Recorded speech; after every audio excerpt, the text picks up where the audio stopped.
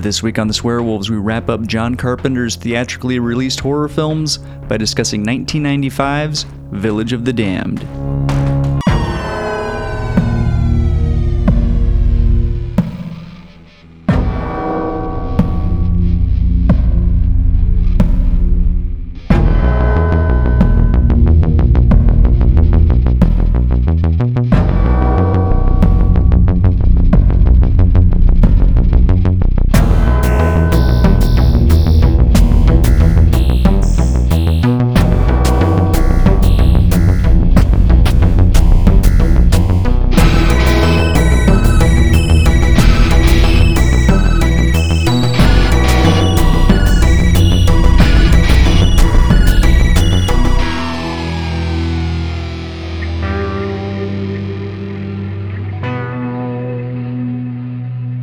Welcome back to the Swearwolves. I'm Brett. I'm David. David. Hey, Brett. How are you?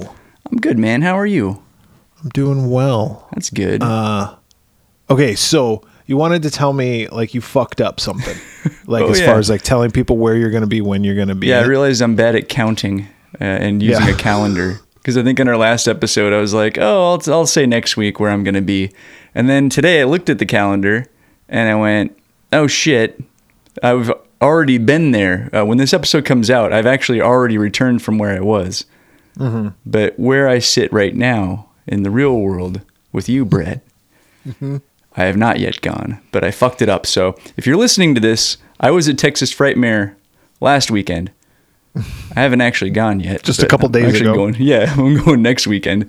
But when this episode comes out, to correct the universe, I will be in California for Monster Palooza this weekend. Yes. So if you see me, flag me down. I'll be there Friday and Saturday. Yeah, and you're going to be my little bitch that day because you're going to be going around getting a bunch of Nightmare on Elm Street 4 people that I need. I'm going to be your little bitch boy. Yeah, I think I only have like maybe 2 people that I need for myself, and then the rest is just me doing your bitch work. But that's cool. You've done plenty for me, so it's all good. Yeah, and they should be pretty easy ones to get. I mean, they're all people that their line's probably not going to be too long. Yeah, I say that now, and you're going to be there all day. I got nothing else to do, so I may as well. It'll be fun.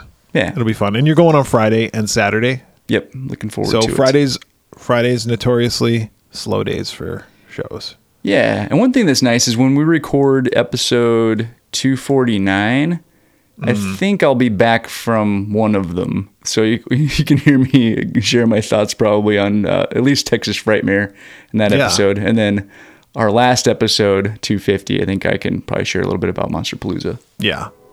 And also you can share about your European trip that you have coming up soon. That's right. That'll be right when I get back. We'll record that last episode. You're such a jet setter. I know. I'm going to have like a fucking fake accent when I get back. Like, oh, I spent so much time there that it must have worn off on me. Hello. That's cool. Texas Frightmare, I'm sure, was good. We'll know more when you tell us. But we're thinking about these last few episodes that we're going to record. We have 4, including this one. We have 4 remaining. And, to kind of pull the curtain back here, there's some loose ends that we wanted to tie up. Yeah, too many to address, but we're doing our best. Too many to address, but we thought we'd tackle like the big ones. We kind of did that with Halloween 6 when we reviewed that one last week.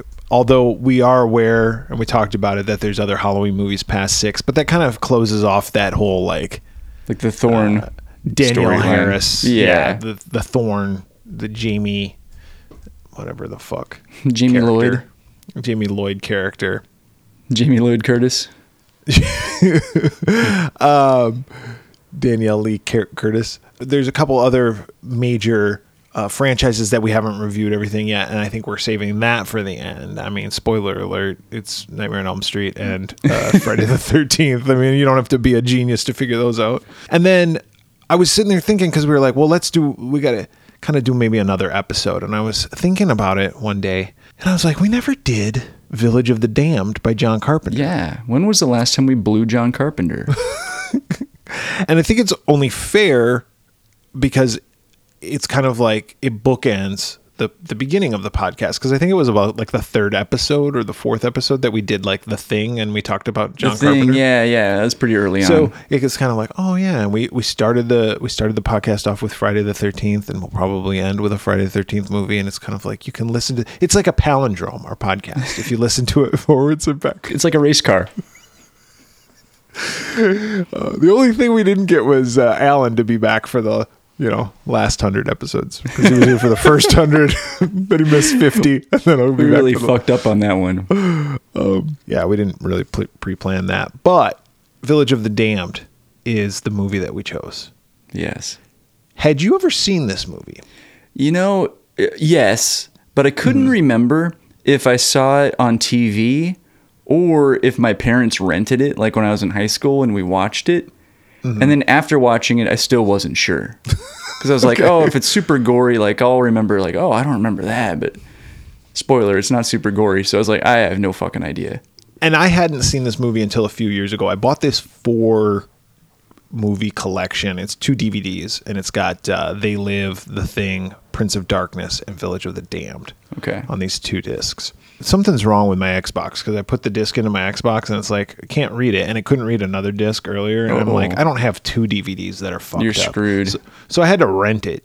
I could have gone to another room in the house and watched it, but I'm like, I needed to be up in my office. I rented it too, because I also do not own this movie. In fact, I said I've seen it. Well, I do own it. That's the fucked up thing. So I don't even remember much about it though. Like I remember that Christopher Reeve was in it and Kirstie Alley, but that was it. So like when Mark Hamill spoiler popped up, I was like, oh shit, he's in this movie? Oh, okay. Yeah, so I have no memories of it from back when it came out, but let's just kind of get right into it, I guess. Village of the Damned, released April 28th, 1995.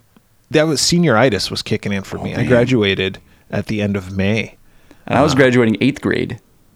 There you go. So you had 8th grade-itis. I did. It's called the clap. It's called herpes.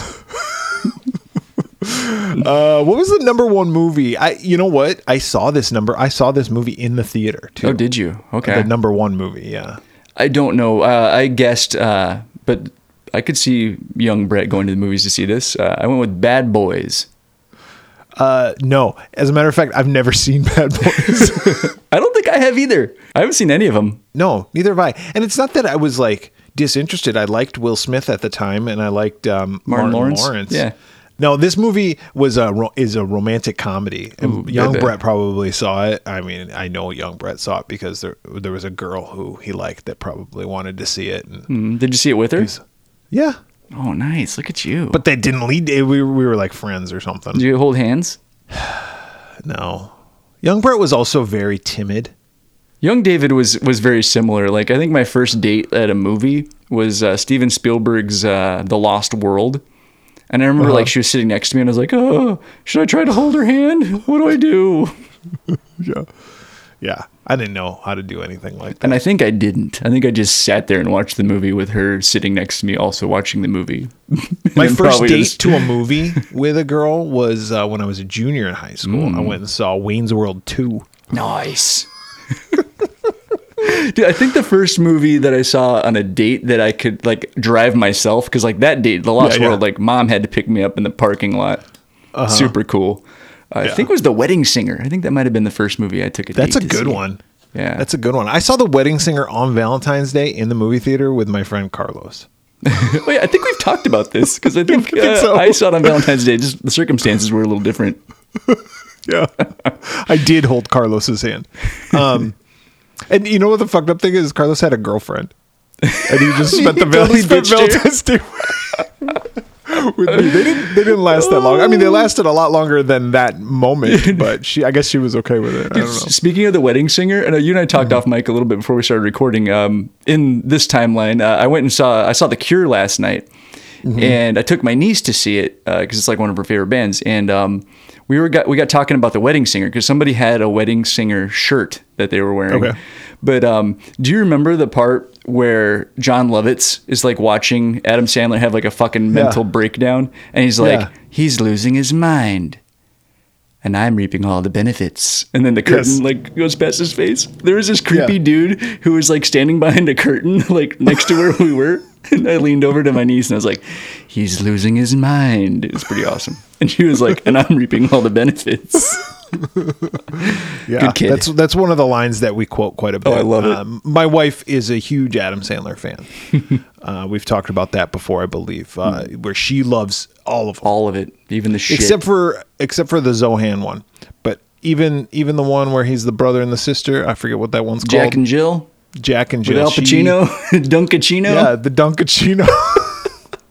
I still say Dunkachino when I go to Dunkin' Donuts. So stupid. No, the number one movie that I saw with this girl was While You Were Sleeping. Oh, Sandra Bullock? Sandra Bullock and Peter Gallagher with the big eyebrows. Yeah, I never saw that. And then there's the other guy. I forget who the other guy is. It's probably he gets in a coma or something? Yeah. That's and he wakes up. He's banging some other guy? No. This is what happens in the movie. He goes into a coma. She doesn't know him, but everybody assumes that it's his girlfriend. Uh-huh. And so while he's in the coma, she just plays along with it. Oh, yes. She kind of cashes in. And then she falls in love with his brother. And then he wakes up. This guy's out. And then this guy wakes up. He's like, I don't know who the fuck this is. Isn't she the chick that was driving the bus in Speed? And they're all like, yeah, the girl that's from right. the bus. David, what were you dancing to? April 28th. I could have been dancing to this song. Well, I wasn't dancing to shit. I was probably a wallflower. You go, no, nobody wants to dance. Also, sidebar, the Cure concert. Yeah. I've never seen so many men dancing. There's a lot of dudes just dancing. Yeah. Was there a lot of like 50-year-olds? Oh, yes. It was a very old crowd. In fact, my niece, who's 14, I think was the youngest person I saw the entire evening. Yeah. She was like the only kid. It was a lot of older people, but a lot of dudes dancing, but like real bad, like dad dancing, like pointing fingers and stuff. Fingers up in the air. Oh, yeah. Yeah. Yeah, it was rough. Show me how you do that trick. Yep. It was just like that. They played that song and that person danced just as you did. I'm going to go with a little This Is How We Do It by Montel Jordan. Friday night. That's right. That's right. The number one song. You got it, David. I didn't know if you'd get this. Get that. You big Montel Jordan fan? Did you have his poster up in song? There's a part of the song where he says something like, the party's underway. And I remember when I was a kid, I thought he said the party's underwear. And I was like, what? Yeah. It's an underwear party. Yeah, exactly. You just wear your underwear. It's my kind of party. If you don't wear underwear, well, you can still come in, but you got to get down to the skivvies. Mm-hmm. Village of the Damned, written by David Himmelstein. Hey, David Himmelstein? David Himmelstein? Doesn't matter. I guess it does to him. With uncredited rewrites by John Carpenter. Directed by John Carpenter. Music by John Carpenter. And also Dave Davies. Of the Kinks. Yeah. Of the Kinks. Yeah, lead guitarist, backup vocals. Him and his brother. The Kinks are, I mean, we've said this before. I love the fucking Kinks. As do I. And Dave Davies' son is John Carpenter's his godfather. And they do, he's the one that does like Halloween Kills with Cody. Yeah, with Cody Carpenter and John Carpenter. That's awesome. Yeah. They're good friends. The best of friends. This movie was produced by Michael Prager. And it's Praggers. Well, much like a lot of people in this movie. And Sandy King, who is John Carpenter's wife, right? Were they married at the time, or is this maybe how they met? I don't think they were married, but I don't know. Cody is their son, right? Yes. Ooh, wait, no. Is Cody his kid with Adrienne Barbeau? I don't know. He's somebody's kid. He's somebody's kid. Get Barbeau on the horn. Let's get this figured out. And Adrienne Barbeau is his mom. Okay. This movie stars Christopher Reeve as Dr. Alan Chaffee.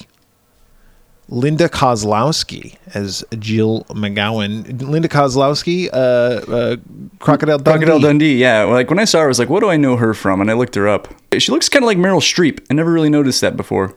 She kind of looks like Meryl Streep. She kind of looks like the chick who played Mama Firefly in the second. Oh, yeah. Devil's Rejects. Easterbrook. Oh, what's her name? Yeah, I know what you're talking about. Yeah. Kind of looks like her. But yes, she doesn't do movies anymore. It was like right after this movie or the next movie. It was right after Crocodile Dundee in Los Angeles or Hollywood or California or whatever the fuck it was called. She's like, done. Yeah, she's like, I've been getting shit scripts sent to me. Oh, she's like, I've reached the pinnacle. There's nowhere to go from here, so I'm going to retire on top. And then she divorced Crocodile Paul Hogan. Dundee, Paul Hogan.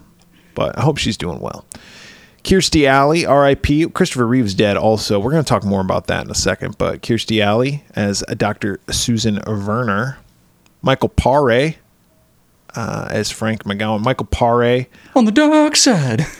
Yeah, I know him best as Eddie from Eddie and the Cruisers. Meredith Salinger plays Melanie Roberts. Meredith Salinger is now married to Patton Oswalt. Really? Okay. So Patton Oswalt's first wife, she passed away unexpectedly after she caught the fucking Golden State Killer. And then, did you know that about his first wife? I knew that she died, but I didn't know. she did a bunch of fucking research. She was like she wasn't a detective. She was like one of these Just like independently like research stuff and figured some shit out. And she figured out who the Golden State Killer was, wrote a book about it. Unfortunately, she passed away before the book came out. But then they arrested the guy. Caught the guy, yeah. That's crazy. Yeah, it was crazy. Anyway, so now he's married to Meredith Salinger, who was in the movie The Journey of Natty Gann. I looked her up, yeah. Was she Natty Gann? I didn't go that far. I just saw that she was in it. She was Natty Gann. And you know why I recently looked that movie up? Because you sent me a text message the other day, and you're like, you remember this movie? And I was like, oh, yeah. What movie? It was Wild Hearts Can't Be Broken. Yeah. Because that was directed by Steve Miner. Which is crazy. Yeah. But you were like, my sister loved this movie. And when I saw that, I thought it was Natty Gann for a second. Like, I don't know why, but I was like, is that Natty Gann? And I was like, oh no, that movie's called The Journey of Natty Gann or whatever. Never seen either one of those movies, by the way. Okay. Mark Hamill plays Luke Skywalker playing Reverend George.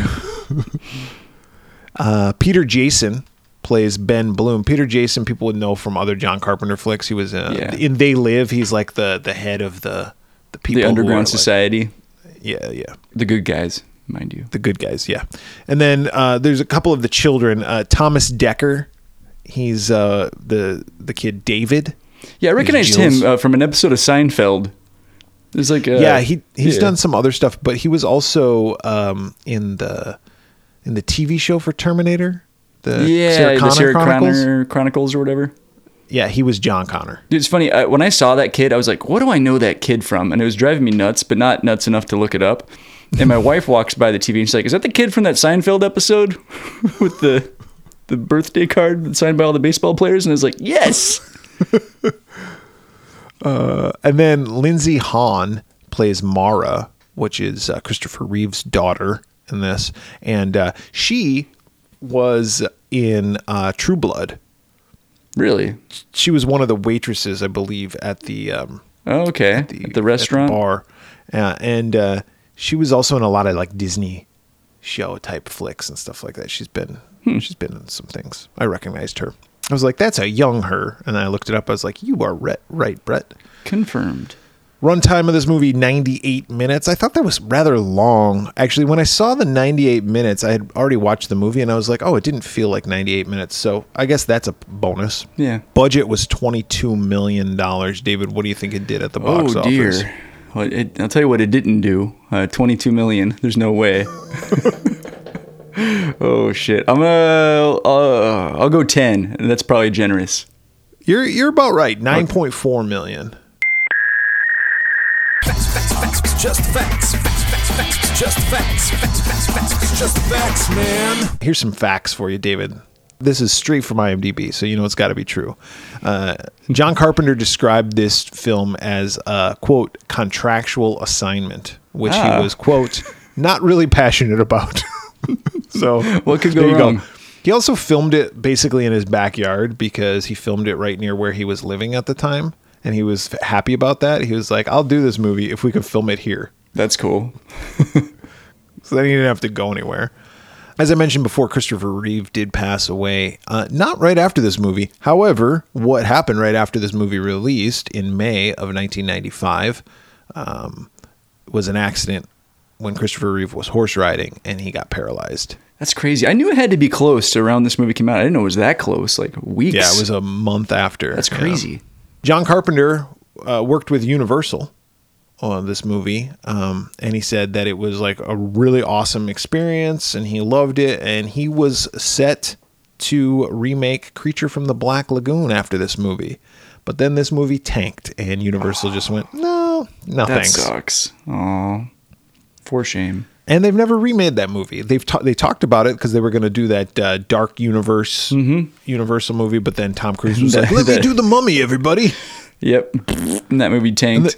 And they're like, Tom Cruise, yeah, you'd be perfect for a horror movie. You fucking... Well, I guess he did Interview with a Vampire, but that was years ago. Like, Tom Cruise is like Mission Impossible, like do your own stunts guy. I think now. action. That Peter Jason, that actor, we were talking about, plays Ben. He was in charge of helping the child actors get into character and behave on set. And behave like as a unit and stuff. Like, yeah, he was like, kind of like, all right, kids. All right, you little shits. Getting back to John Carpenter real quick. Supposedly, the rumor is that he turned down an offer to direct Basic Instinct in order to make this film. Really? Ouch. What do you think about that? That's a misstep. I love you, John. I'm sorry. You should have taken Basic Instinct. I'm gonna argue. It wouldn't be the same. It wouldn't be the same movie, though. No, I'm going to argue that if he would have directed Basic Instinct probably wouldn't have ended up like it did. That hit that it was. By the way, Basic Instinct, not really that great of a movie. It is not. He wouldn't have filmed that shot. That famous scene. Oh yeah, legs. absolutely. John Carpenter would not have done that. And so that wouldn't have made it as popular as it was. Henceforth, Sharon Stone wouldn't have become as popular as she was. I'm not saying she's not a good actress. I'm saying that one moment got her moment. Yeah, it's a very famous movie scene. Yeah. Sharon Stone does great in the movie Casino, by the way. She's a really good actress. Dude, that's a movie I watch pretty regularly, and it was on TV just like a week or so ago, and I watched the whole thing. Yeah, she's fantastic in the movie. She's fucking awful. She's the worst. But she's not as bad as James Woods. James Woods is the worst in that movie. He's the worst in that movie and in real life. Yeah, he is, but he's a fucking good actor. He is. He's a good actor. He might be a piece of shit, like, but that movie, the acting is superb. He's not a piece of shit like Mel Gibson's a piece of shit, though. He's just a piece of shit because he's a fucking politically, like, fucking obtuse human being. But I don't even know if I said that correct, but if I did, feel free to use politically obtuse. I like it. This movie was also nominated for a Golden Raspberry Award for Worst Prequel, Remake, Ripoff, or Sequel. But it lost. What did it lose to? It lost to The Scarlet Letter. Oh, okay. I never saw that. I didn't either. We had to read that fucking book in high school. Were you like, can we watch the movie now? And they went, absolutely not. I said, no, I didn't even fucking read it. I was like, fuck you. I was going against the man. No, I probably didn't read it because I find the Cliff's Notes. I was lazy. You watch the movie and this is the part where Demi Moore gets naked. You know what I would do in high school when we had to read a book and we had to discuss it? Like, we would read it and then we'd discuss a chapter and stuff like that. I would never read it. I would just listen to the discussion. So then when we took a test, I would just like pass. Nice. Because I would just like kind of gather what happened in it. Yeah. Very clever. What I did. There was no Cliff's Notes. There was no internet. I couldn't like look it up. You just had to listen the old-fashioned way. Look up on IMDb and get the facts. All right, let's talk about this movie. This movie is actually based. It is a remake. Well, kind of. It's not a remake. It's just another adaptation of a book, right? Yeah, because there's another version of this movie that came out in like the early '60s, right? Yeah, John Carpenter saw the original version when he was 12. So that's how long ago that fucking thing was. John Carpenter's like 128 today, I think. Like, he's in his 70s, I would say. So, yeah, it probably came out in like the early 60s. That makes sense. I think he was born in like 48, so that puts the movie about 1960. Yeah, there you go. All right, so there's this town of Midwich, California, and they're all like just going about their day. You got the doctor, who's Christopher Reeve, and his wife, who's a realtor, and she's showing a house to this cute young couple. And then you got Linda Kozlowski, who's married to Michael Paré, and they're like helping put on this. Yeah, she's like the school principal or something, right? She's something school related. Yeah. And they're going to put on this carnival, and he's helping her out. And she's like, can you go pick up the helium? And he's like, yeah, I'll go pick up the helium. So he leaves, and he's like, always runs into all these people, and he's all, hey. But he has to drive out of town to go get the helium. Well, he's gone. Mark Hamill, who's the town preacher, shows up to this carnival. Another lady shows up, and she's like, oh, my husband's due back from his trip to Japan. That he's been gone for like a year ever. Or something, right? Yeah. What the fuck is he doing over there? But at first I thought, oh, he's in the service or something. And then he shows up and it's that Peter Jason. You're like, nope. Like, oh no, he's old. She's like, yeah, he's due back in a couple of weeks, so it'll be great to see him again. And so we learn all this information really quick. First 10 minutes, like we're meeting all these characters. And it's like boom, boom, boom, boom, boom. And they even make a joke like, who's making the hot dogs today? And they're like, old Phil Smith. And they're like, oh, I love my hot dogs burnt. That'll come into play here in a little bit. But anyway, they're like, I love my, and they like laugh about it. Like, oh, so what's his name? He loves playing with wieners, right, buddy? And he's like, yes. So Kozlowski goes in because the preacher, Luke Skywalker's like, hey, we need finger paints. It's like, hey, motherfucker, you got legs? What are you doing? Too. I was like, why don't you get it yourself? Use the force, motherfucker, and pull that shit towards you. So she goes, oh, I'll go get him. She goes into like the classroom, and she pulls out the finger paints. And then what's his name? Who's the guy who's the drunk? Oh, George Buck Flower. George Buck Flower. He's in this movie too, and he's also in He's also in like John Carpenter. He always plays the same part. Yeah, the drunk. And so he's like taking a nip off of Granny's cough syrup, and all of a sudden, both of them just pass out. Yep. And the canary who's in the classroom passes out. Yeah, but they passed out from shock of seeing them. And it's like, I thought a pudding cat. The whole town, all of a sudden, one by one, we just start seeing motherfuckers pass out. It's collapsing. Pop. And then it just shows like the grocery store, fruits and veggies on the ground, people on the ground. It's kind of a cool scene, like a little bit of a montage of like crashed cars and just, everybody just passed out. Yep. So Pare's driving along. Whoa.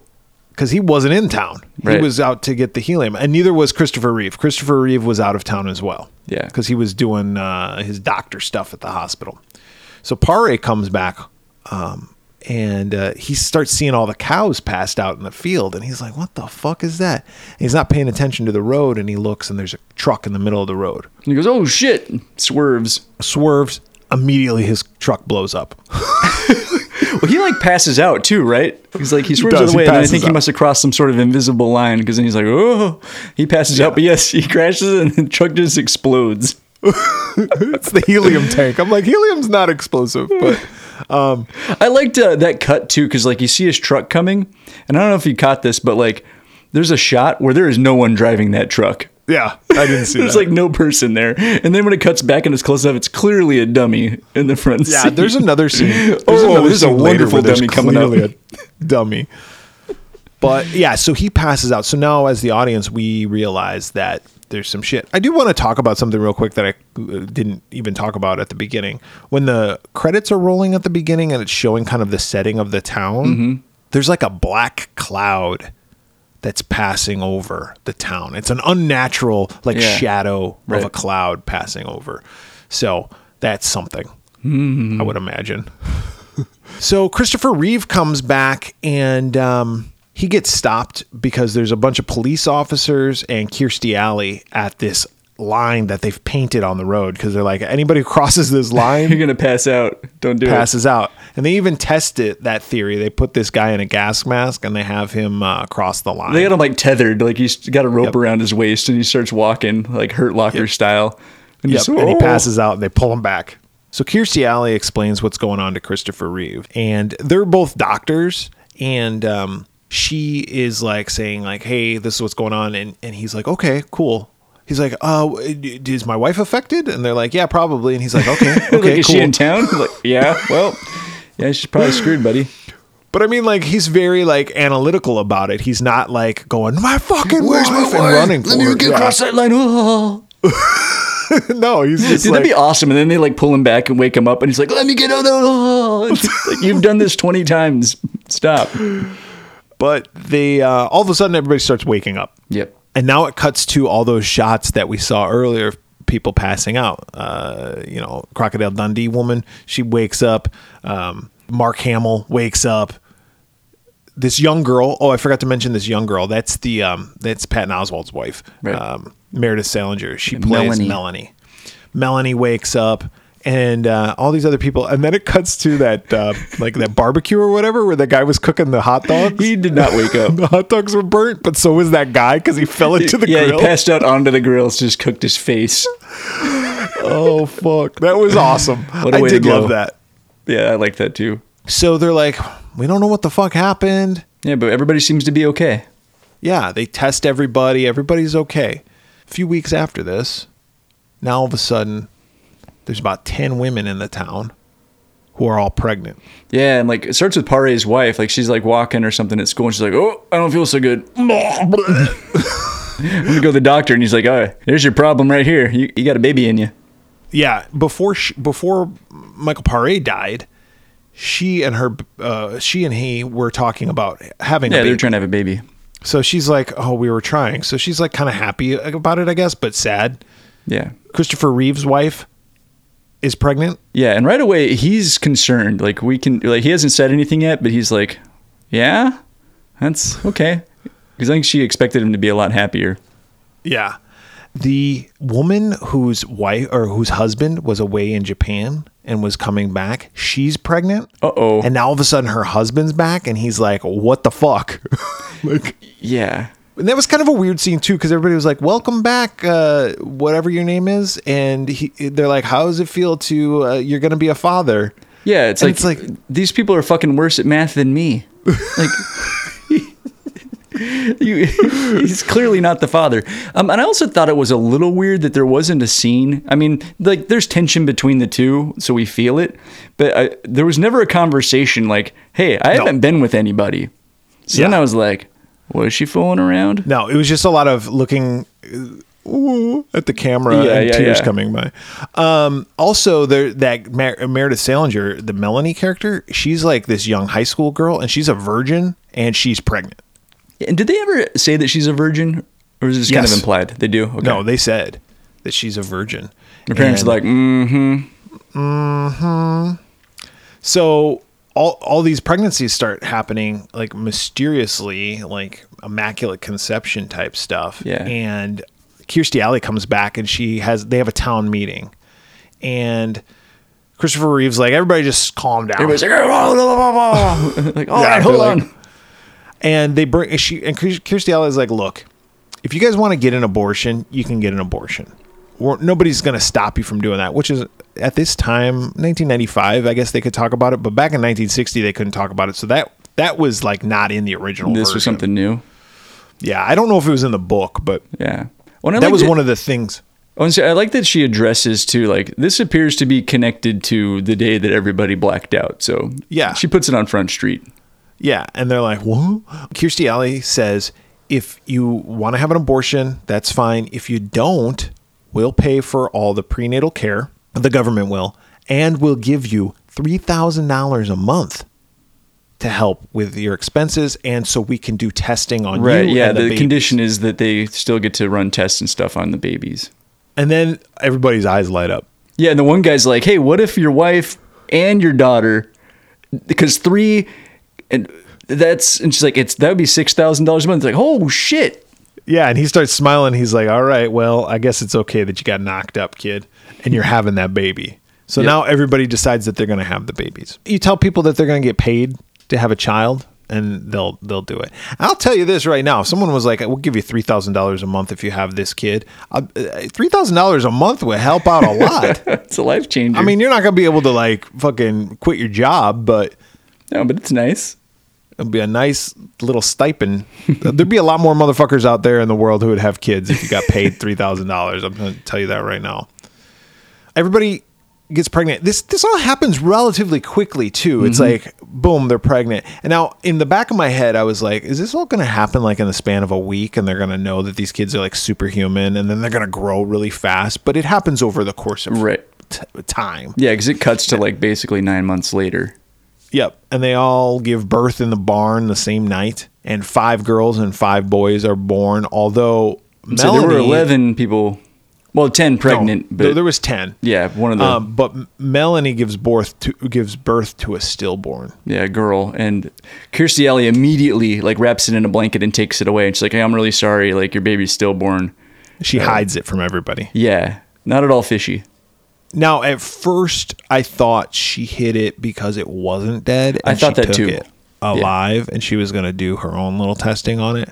But I later realized why she hid it. Same. Yeah. And at first, like when I thought it was alive, I was like, why isn't that baby crying? Yeah. So it did die, but it wasn't quite all the way developed, and it was looking kind of funky. Yeah. We'll get a good look at it a little later. Yeah. All the kids are born. Well, like we said, except for the one was dead, and they're healthy. They all have really pale skin, and they have like white blonde hair and blue eyes. And they're super smart. Super smart. So much so that when David, who is like, there's two main kids. There's David and Mara. Mara's kind of the leader. She's Christopher Reeve's daughter. And David is Crocodile Dundee's daughter or son, excuse me. Right. But and they all pair up. So it's like one girl and one boy, and they're all pairing up to be together. Mm-hmm. And David's partner was the one who wasn't born. Yeah. alive. So he's the lonely one. Yep. He's kind of off by himself. I should say we do find out, I don't know if it's here or if it's later on, that this happened in other parts of the world. We find it out later, but yeah. And in one part of the world, they all got died when they were born or some shit. I don't remember. And then another part of the world, they were born and some weird shit starts. But we find happening. out there's like several different colonies where this has happened, and it's all kind of like in isolated areas, I think. The mom of Mara is like making some soup one day while waiting for her friend Linda Kozlowski to come over with David to have a play date with Mara, right? They're raising these kids like, okay, it's weird, but Whatever, but it's my kid. And David's like, I don't know, maybe a year or not even, and probably not even a year. And he's playing with some blocks on the floor, and he spells his name out. Yeah, the mom's like, holy shit. Yeah. So she takes him over for the play date. Now, Mara's mom is making soup, right? Christopher Reeve's wife. And she gives some to little Mara to eat, and it's too hot. Yeah, it's like, oh. Mara throws the shit down. By the way, the kid playing Mara, it looked like she was like 4. And she's playing like a 1-year-old. It was kind of a weird dynamic. Kid did look a little big, yeah. She looked big and old compared to David, but I don't know if that was a choice. Yeah. She's like, I'll get even with you, Mom. Yeah, and she start giving her the stare down, and her eyes glow.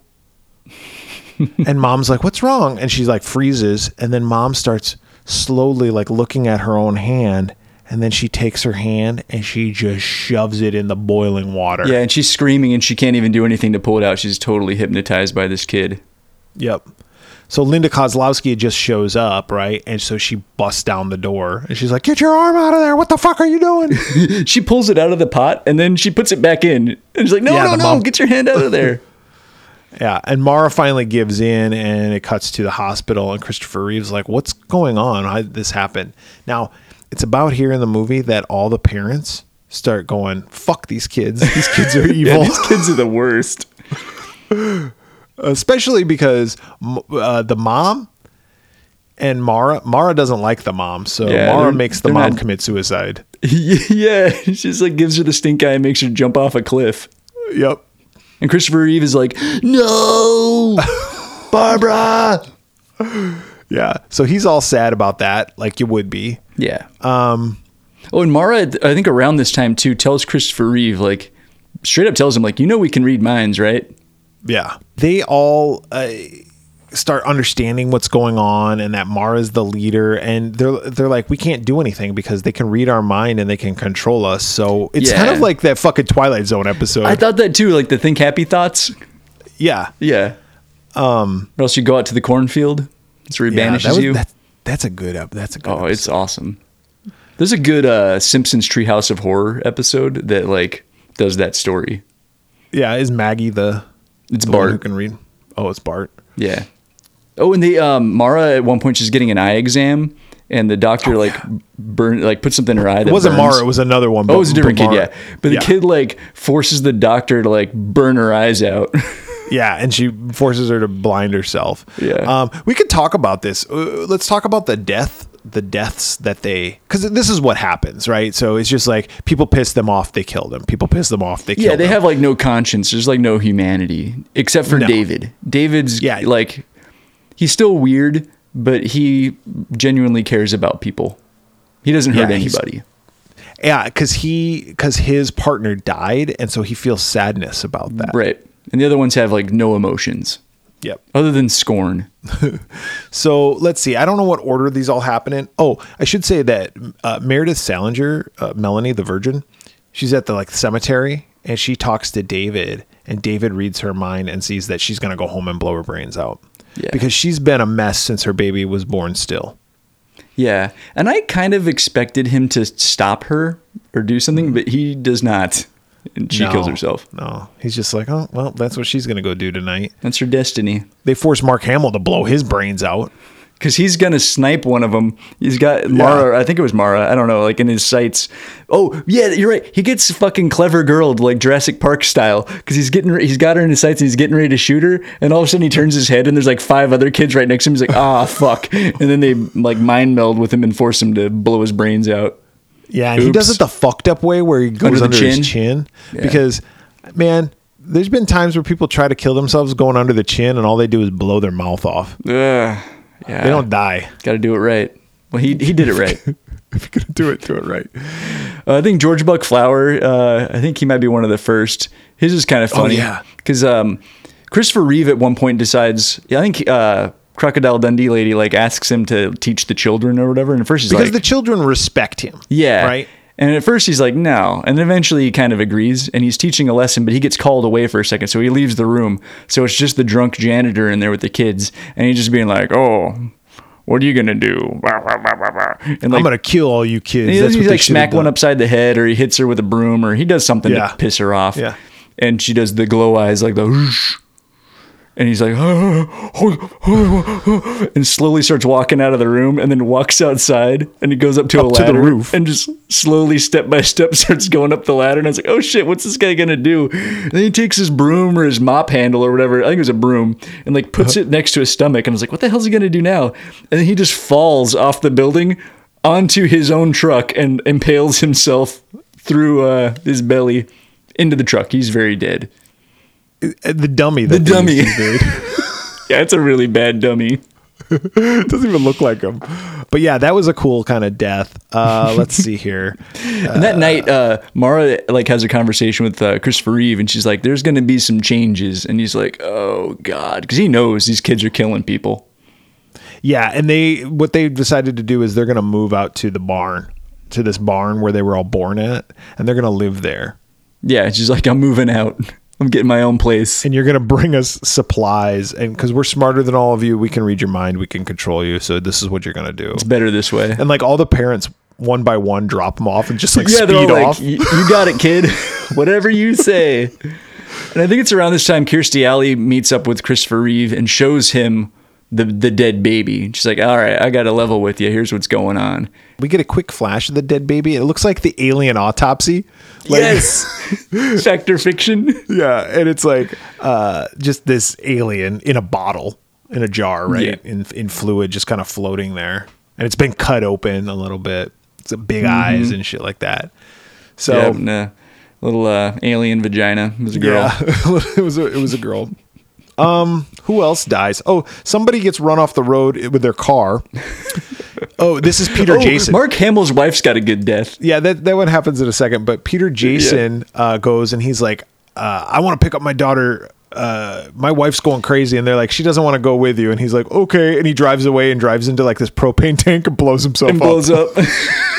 That was pretty cool. Cool. So Mark Hamill, after he kills himself, his wife is like, "Fuck these kids," and she's like leading a town, like the pitchforks and with like torches and shit. And she's going down there to burn down the barn where they're all at. Big mistake. They stop them and they look at her. She looks at them. She freezes and then she like lights herself on fire, like the torches herself. Immolation. Yep. Mm-hmm. Torches herself and she burns to a crisp. They send cops and the military there, and then the kids like pit the cops against the military. That was a cool scene. Yeah, and they have like a shootout, and they're like shooting each other, and cops are killing other cops. And, army guys are killing cops, and vice versa. Yeah, because they can't control. They shoot down a helicopter. Mm-hmm. Kirstie Alley, I think, around this time gets hypnotized as well. Oh yeah, because they find the baby in the bottle. She shows them the kids the Oh, and we should say, like, through the whole movie, I think it's Mara keeps trying to read Kirstie Alley's mind, and she's like, "You're hiding something. Like, you're good. Yeah. I'm not able to read your thoughts, but you've got something in there, and I'm going to figure it out." And then Christopher Reeve also finds a way to block them. Yeah, he's very good. But at blocking Kirstie them out. Alley, eventually they figure out what she's hiding, and they find her in a moment of weakness, and she's like, I'm going to help you guys. I'm going to help you guys. And so she shows them the baby that was born, and then they get pissed off at her, and they make her like lay down on the operating table and like give herself her own fucking like autopsy. Yeah, like even when cuts she's her- alive. gets a scalpel and slices herself open. Yeah. That was kind of cool. Yeah. I should also say, like, it doesn't really show anything. Like, there's no gore. It reminded me a lot of Children of the Corn Yeah. for several reasons, most of them very obvious. Yeah. Linda Kozlowski is like, look, my son, David, he's good. The rest of them, they're fucks. Fuck them. And Christopher Reeve's like, my daughter, Mara, she's a fuck. She's the goddamn devil. She's the worst of them. And so, And he's like, there's only one thing that we got to do, and you know what that is. And he locks her in the classroom. Mm-hmm. And she's like, no, get me out of here. Which I thought was hilarious because there's a big-ass fucking window in the door. that you can just break. And she eventually does break, but it takes her a long time to figure out that glass she's breaks. like, look, this is not my property. I do not want to owe any Yeah, money. it's vandalism. Come on, we're trying to teach these kids. But she says to Christopher Reeve as he's running away, she's like, save David. Yeah, and he makes no promises. He's going to, though, because he gets a Yeah. bunch of dynamite and puts it in his briefcase, and he's going to go teach the kids a lesson or something, right? And so he goes down there and he sets a timer. I don't know. This guy can work out a bomb. He's watched the A-Team. I thought that too. I was like, holy shit. I mean, he's a doctor, so he's smart, but like, god damn, he's got bomb building skills too. Watch out for this guy. So he goes in there and he's got to block out the fucking kids from reading his mind. So he just thinks of a brick wall, and they're like, you're thinking of a wall. And he's like, hey, I left some of my notebooks out in my car. David, will you go get them for me? And David's like, okay, sure. And then Mara's like, no, don't go. What are you thinking? What are you hiding? And it's like a brick Yeah, wall. I'm not hiding shit. And it like visualizes what she sees, and it's a brick wall, and she's trying to penetrate the brick wall, and then Right. the others come next to him, and they're trying to penetrate the brick wall, and he's like, no. Yeah, Christopher Reeve's like, oh, And then Linda Kozlowski, she comes in and she grabs David, and there's like this like back and forth. The same scene happens twice where she grabs David, and then Mara's like, no, stop. And then she grabs David. yeah, and like freezes her, and she's like, oh. And then she grabs Yeah, him and then again. they got to go back to Christopher Reeve. Yeah. They're not very good multitaskers. No. So she does get David, and she does escape. And then right when she escapes, Christopher Reeve's like, run quick. And then they go back to him and they break down that wall, and they see that the briefcase is in there, that there's a timer set for a certain time. Then they all look at the clock, and the clock I'm like, oh, fuck. strikes that time is time. now. The time is now. And they blow up. Yep, and they all die. And Kozlowski gets in the car with David, and they drive, and she's like, we're going to go someplace where nobody knows who we are. The end. And that's actually, I think that's the exact line that she says. That's the end. Yeah. So here's my thing about this. And I know we kind of glossed through this movie. It was 98 minutes, but there's a lot to gloss through because it's very like this happens, this happens, this happens. A lot of introduction, and then it's the same shit happens for like 60 minutes. Yeah, it's just a lot of kids getting pissed off at somebody and killing them. Yep. Without like really good payoffs, I feel like less good setups and worse payoffs. So I think what this movie suffers from is that it's a poor adaptation, probably. I don't know. The idea of the story is really good. And I feel like as I was writing my review down for this, and I won't tell you what I rated it, but maybe you can give me your thoughts on this as well. I feel like you could do this as a limited series. Yeah, I could see that. FYI, I'm also trying to like break through your brick wall to figure out what you rated this movie. You can't. I'll get you. I'm thinking of a big penis. That's all I'm thinking of. You could do a limited series so we could actually get to know all the characters. We could get to know all the humans. Yeah, and the kids, because the kids are all kind of, and this is one of my criticisms, they all look the same. So I got confused. I got confused while we were talking about it at one point. Like, because they all look the same, which I thought was weird. Like, So they all got to have this weird pumpkin pie hair. Like, you couldn't give them all different haircuts. And they all wear the same clothes. It's like... Yeah, one couldn't have like a fucking faux hawk. Yeah. With some spiky hair. Or like one couldn't have bangs. One a ponytail maybe on the side. Maybe there like, was just one that, something. like listening to Debbie Gibson records or something. Yeah. So I think it would be cool, like, if we could get more on the alien characters, the kids, but as well as more on the adults. And so that we care about them when they die. we care for them when they die, or they're horrible people and we their want them to die. deaths are justified. Like, that would be kind of cool. Like they Buck Flowers. Yeah, but you also know, like, that guy's for sure going to die. But I think with a limited series, you could set up the deaths so much greater. And Yeah. you could almost do this, David. Here's an idea that I thought of also. What if you started with an older David in a new town and he's remembering back to like this telling the stuff, story? and then you could go off a forward story as well. So you could have the flashback, but also now this David, who's in this new town where nobody knows him, is the good one, like Firestarter, right? Yeah, but all the stories that he tells that involve himself are all very exaggerated. Like, at one part, like, the people like interrupt the episode, like, wait a second, you were fucking flying? He's like, oh, hell yeah, I was flying. Yep. With my penis dragging on the ground the whole way. Anyway, that's my idea of how to make that better. Yeah. That being said, I don't think John Carpenter did a bad job directing this movie. And I read a review or a synopsis of a review that Roger Ebert gave it at the time. Roger Ebert gave it 2 out of 4. I think, which was very generous of him, I think, for this movie, because he said that John Carpenter did a good job directing it. And I think he did, for the most part. I would agree. And it's shot well. Like, Carpenter's got a style. Like, you can tell he's directed it. Yeah. It's directed by somebody who's capable of directing a movie. That being said, this movie sucks.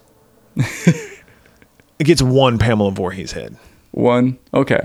We're pretty close. I'm a little higher. I went 2 on this one. Just because I found the story somewhat interesting. Just the execution was lacking. I agree with you. I think all the characters they're not fleshed out, so we don't have anybody to root for or against, really. Mm-hmm. The special effects, there really aren't any. No. Everything that happens is off camera. Like, even like, and I understand for budget reasons, but I mentioned they crashed a helicopter at one point. They didn't. The helicopter starts to go down, and then it cuts away, and we see an explosion in the background. So it's like kind of stuff like that. It just had kind of a made-for-TV kind of feel. And that's what I was saying earlier about Children of the Corn. I got kind of the same vibe. Like, this is one of those movies that's rated R, and it's like, why? Yeah. But by today's standards, like, The Walking Dead does shit way crazier than anything that's in this movie. Oh, yeah, definitely. So, yeah, I just thought for, like, a horror, like, R-rated horror movie, like, this movie's pretty soft. It's also 1995, so... Yeah, and a small budget and all that, so I get it. But I found myself bored, which is, like, the worst offense. And we've talked about this in several episodes. Like, I'll take a bad movie over a boring movie just because there's something to make fun of, but there really isn't a whole lot to really latch onto this movie. No, and I don't want to make fun of anything because the entire time that I'm watching this movie, I'm thinking Christopher Reeves, a month after this came out, is now paralyzed from the neck down for the rest of his fucking life. Dude, and he was actually very good in this movie. I thought he was one of the highlights. Totally good in this movie. I didn't realize, when I think of Christopher Reeve, I think of Superman. Yeah. And he was very good in this movie, and I was like, I would have loved to see him do more things, and I think he probably would have done more things. Yeah. Like, the scene where he's talking to the kids and he's trying to get David to go out to the car, like, I thought he did a really good job with, like, his nonverbal acting. Like, if you kind of watch his mannerisms, like, he's kind of tapping his finger, like, on the briefcase, like, you can tell he's nervous. Yeah. I just thought he did a good job. He did do a good job. I think this movie, 1.5 Pamela Voorhees heads, yeah, that's fine. Sidebar here. I kept talking about Christopher Reeves and how, he would have been such a good actor and stuff like that. I watched a documentary that everybody should watch. It's called Still. Oh, dude, I want to see that so bad. The Michael J. Fox story or whatever. I don't know the subtitle of it, but it's titled Still. It's on Apple Plus, Apple TV, whatever the fuck it's called. It is one of the best documentaries that I've seen in a long time. I've heard it's fantastic. And I love Michael J. Fox regardless. I love me too. All of the movies that he did in the 90s, the cheesy movies like Greed and oh God, now I'm not Secret of My Success, but I did love that movie too. That's a good one from the 80s. Doc Hollywood. The Frighteners, we've reviewed that movie before. So he did all these good movies, and then poor guy, he gets Parkinson's.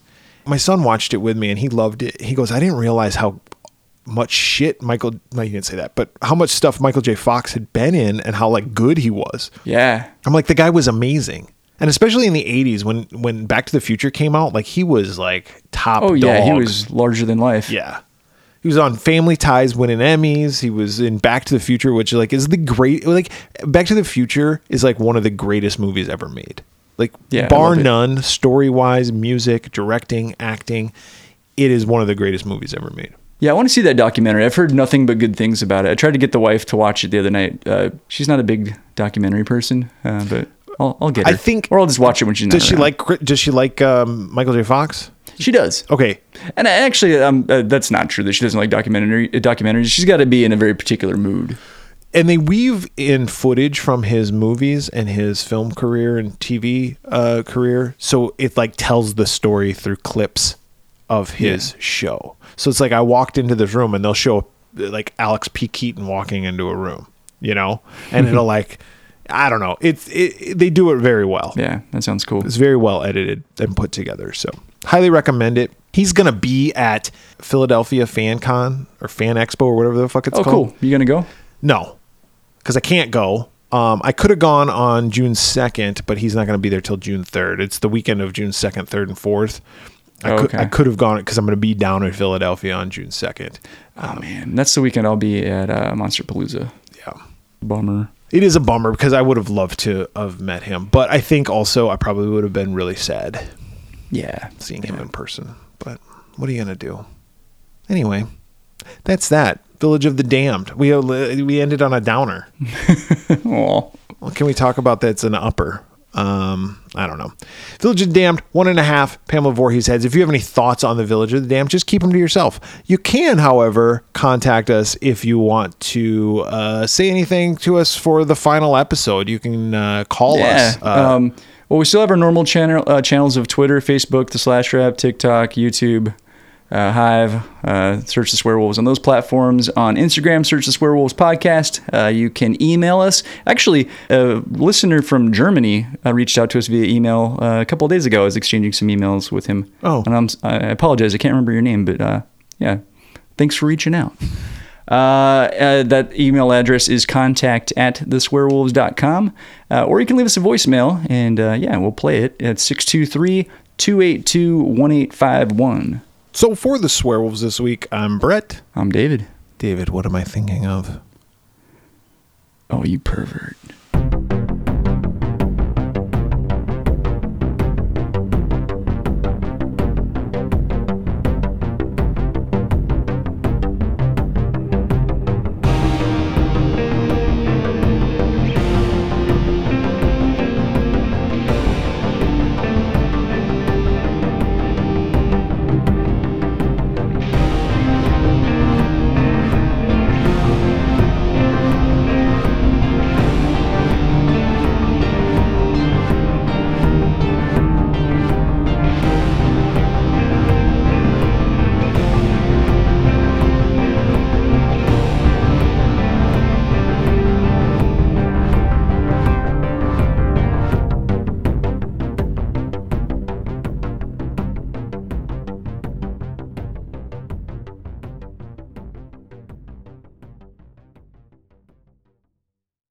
Episode 247 of the Swearwolves.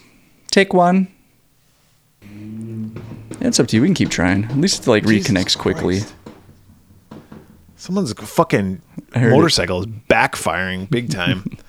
To all my neighbors, you got a much flavor. He's back.